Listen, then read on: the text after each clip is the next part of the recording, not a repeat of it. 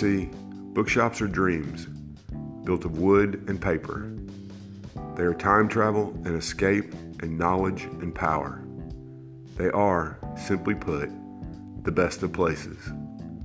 Jen Campbell, The Bookshop Book.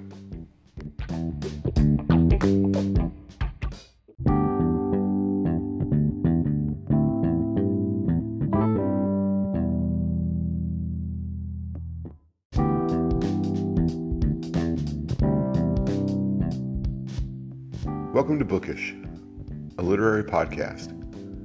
I'm Paul, and today's episode is geared toward improving your mental health by giving you a refuge.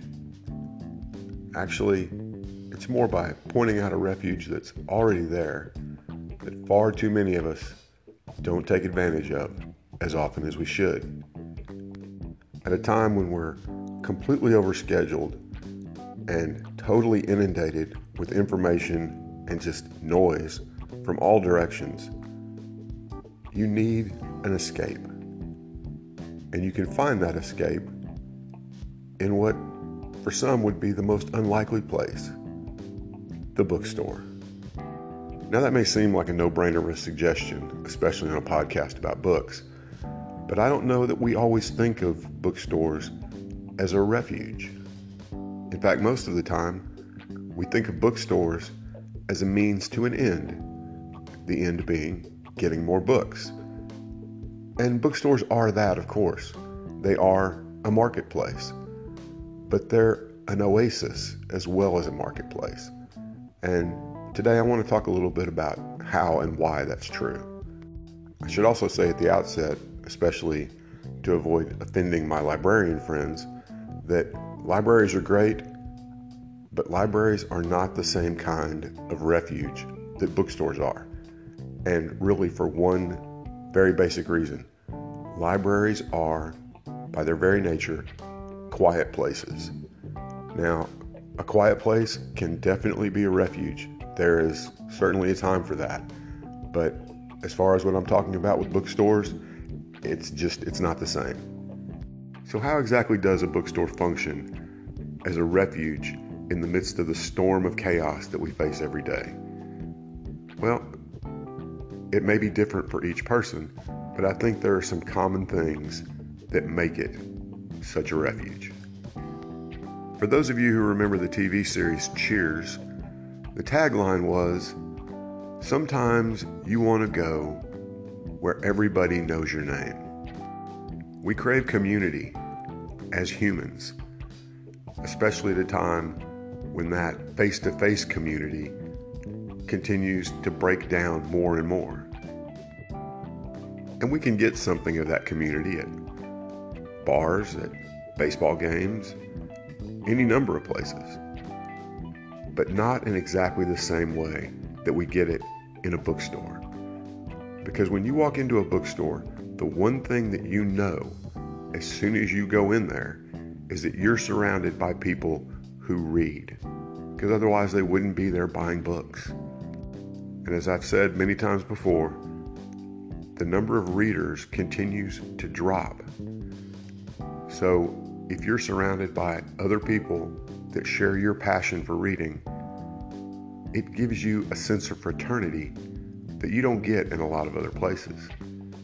You may not know anything about them, but there's already a kindred spirit there that you can build on, even if only briefly. I mean, at a time of social disconnect, that we've reached a point where we're even on our phones the entire time we're in the grocery store, that doesn't happen in the bookstore. When's the last time you were in anything other than a bookstore where, as you pulled the item you were looking at down, a total stranger standing next to you said, "I really loved that one," and then started a discussion with you? That just doesn't happen in other places. And I'm going to bet that during that conversation about that book or about that author, which will inevitably lead into conversation about other books and other authors, there are some things that are not going to come up. Some of those things include religion, politics, all of the hot button issues that we have today that drive wedges between us. You're not going to get into those things because you're talking about books. I'm not saying that those things don't matter to readers. Of course they do. But in that moment, that's not what you're talking about. You're getting a break from what we get inundated with 24/7 every day.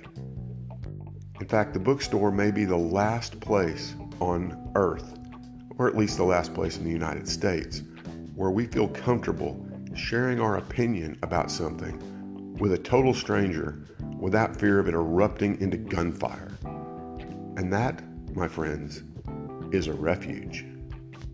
Now, you cynics out there, and frankly, I kind of fall into the cynical category a lot of the time, maybe thinking, well, what if I happen to be standing in the politics section of the bookstore when I pull that book down, and the person that says something to me hated the book because we're on different sides of the political spectrum? There goes your refuge right there, Paul. Not so, my friends, not so.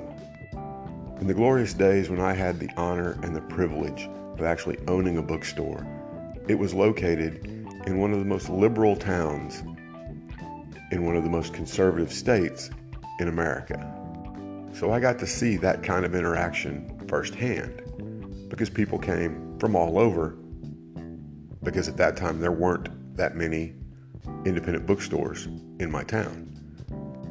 And I can clearly remember a very, very conservative gentleman in his 60s having a conversation with a very, very liberal young lady barely out of her teens. And that's exactly what it was, a conversation. There were no raised voices, there were no accusations. It was a conversation. And that conversation was made possible initially by a shared love of a single book. It did flow into other things. It flowed into some politics, but it remained calm. It remained neutral almost, if you will. It's like a bookstore is a sanctuary where you're free to have your own views and not be threatened, and to share your views and not feel threatened. Not to get too metaphysical about it, but maybe the very fact that you're surrounded by millions and millions and millions of words by people, most of whom are smarter than any of us will ever be, many of whom had vastly divergent views of the world, we're able to throw off our insecurities and just be ourselves with people. That, my friends, is also a refuge. And in case you're curious which book it was that gave the very conservative gentleman and the very liberal young lady the common ground that they found that enabled them to then discuss other things, it was Roberto Bolaño's 2666.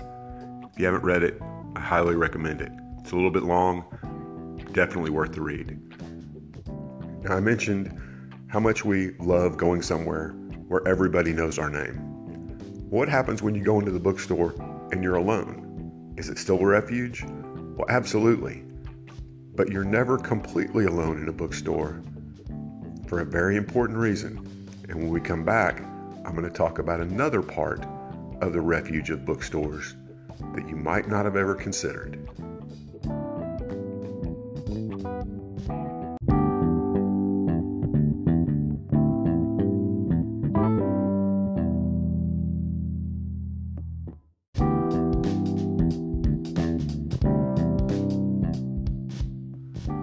Consider the following scenario. It's storm season where you are, as it is here right now. You've just endured a 2-hour commute through hail and lightning that normally takes you 30 minutes, and you're wound tighter than a piano string. You really need to unwind, but right now an $8 margarita just doesn't seem like it's going to do the trick. Almost on autopilot, your car ends up in the parking lot of your local independent bookstore. And it may be, because of the storms, the only car in the lot. You dodge the rain, enter the store, And besides immediately feeling a sense of calm, and I dare you to walk into any bookstore at any time and not feel a sense of calm, you encounter the bookstore owner.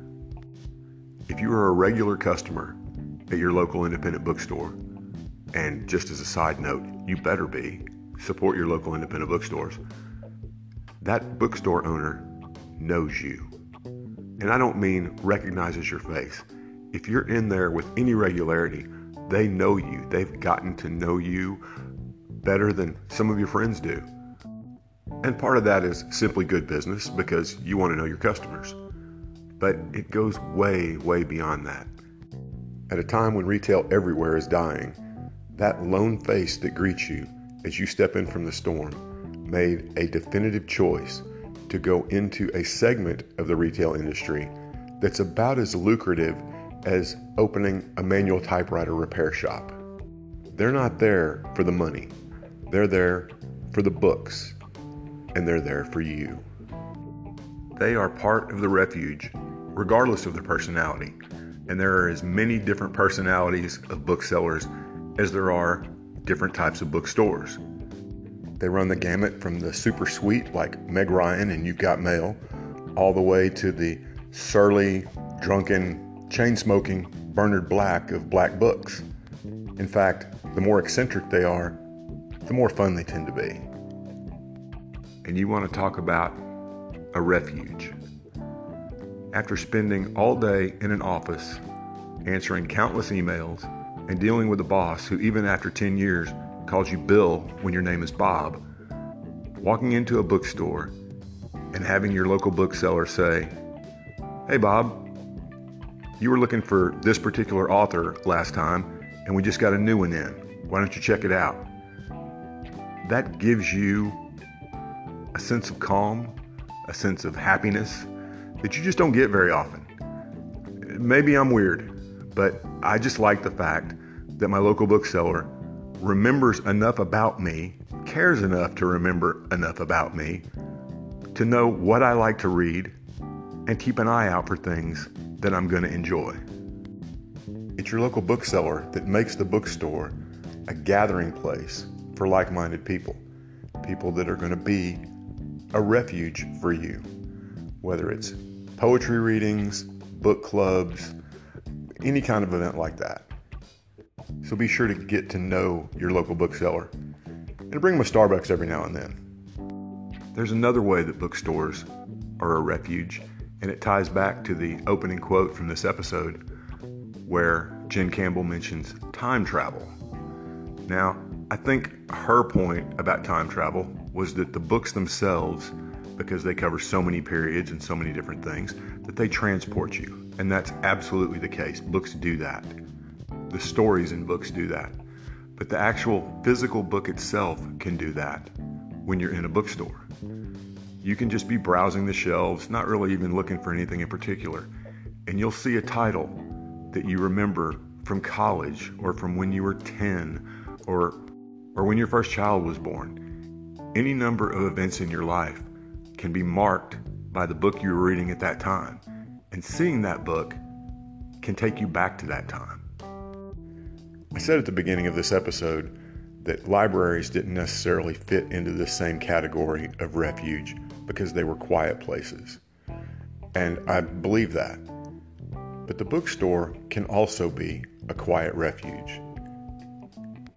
Take that same scenario that I gave about your long day at work and driving home through the massive thunderstorm, and the difference between being on the road in that raging storm and being inside a cozy bookshop as the storm rages outside is night and day. It doesn't matter if you're alone in the shop with the bookstore owner and just silently walking up and down the shelves, not really even paying much attention. Just being surrounded by the books with the patter of the rain is calming. It's an oasis, as I said before, that you're just not going to find anywhere else. I think that this was summed up for me best back when I owned my store. It was a slow day, and sadly there were far too many of those. But it was a slow day, and my sister and I were alone in the shop. And I was in grumpy bookseller mode, as I often was, and I was complaining about the fact that we had no customers. I made an offhanded comment to her about how what we had was the most expensive clubhouse ever. Now, my sister was an artist, and a few days later, she gave me a painting that hung behind the front counter of the store for a long time after this. And all it said on it was "Best Clubhouse Ever."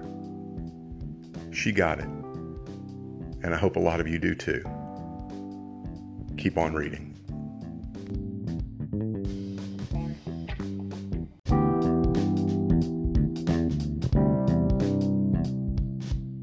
Thanks for listening to today's episode of Bookish. I hope you found it both informative and entertaining.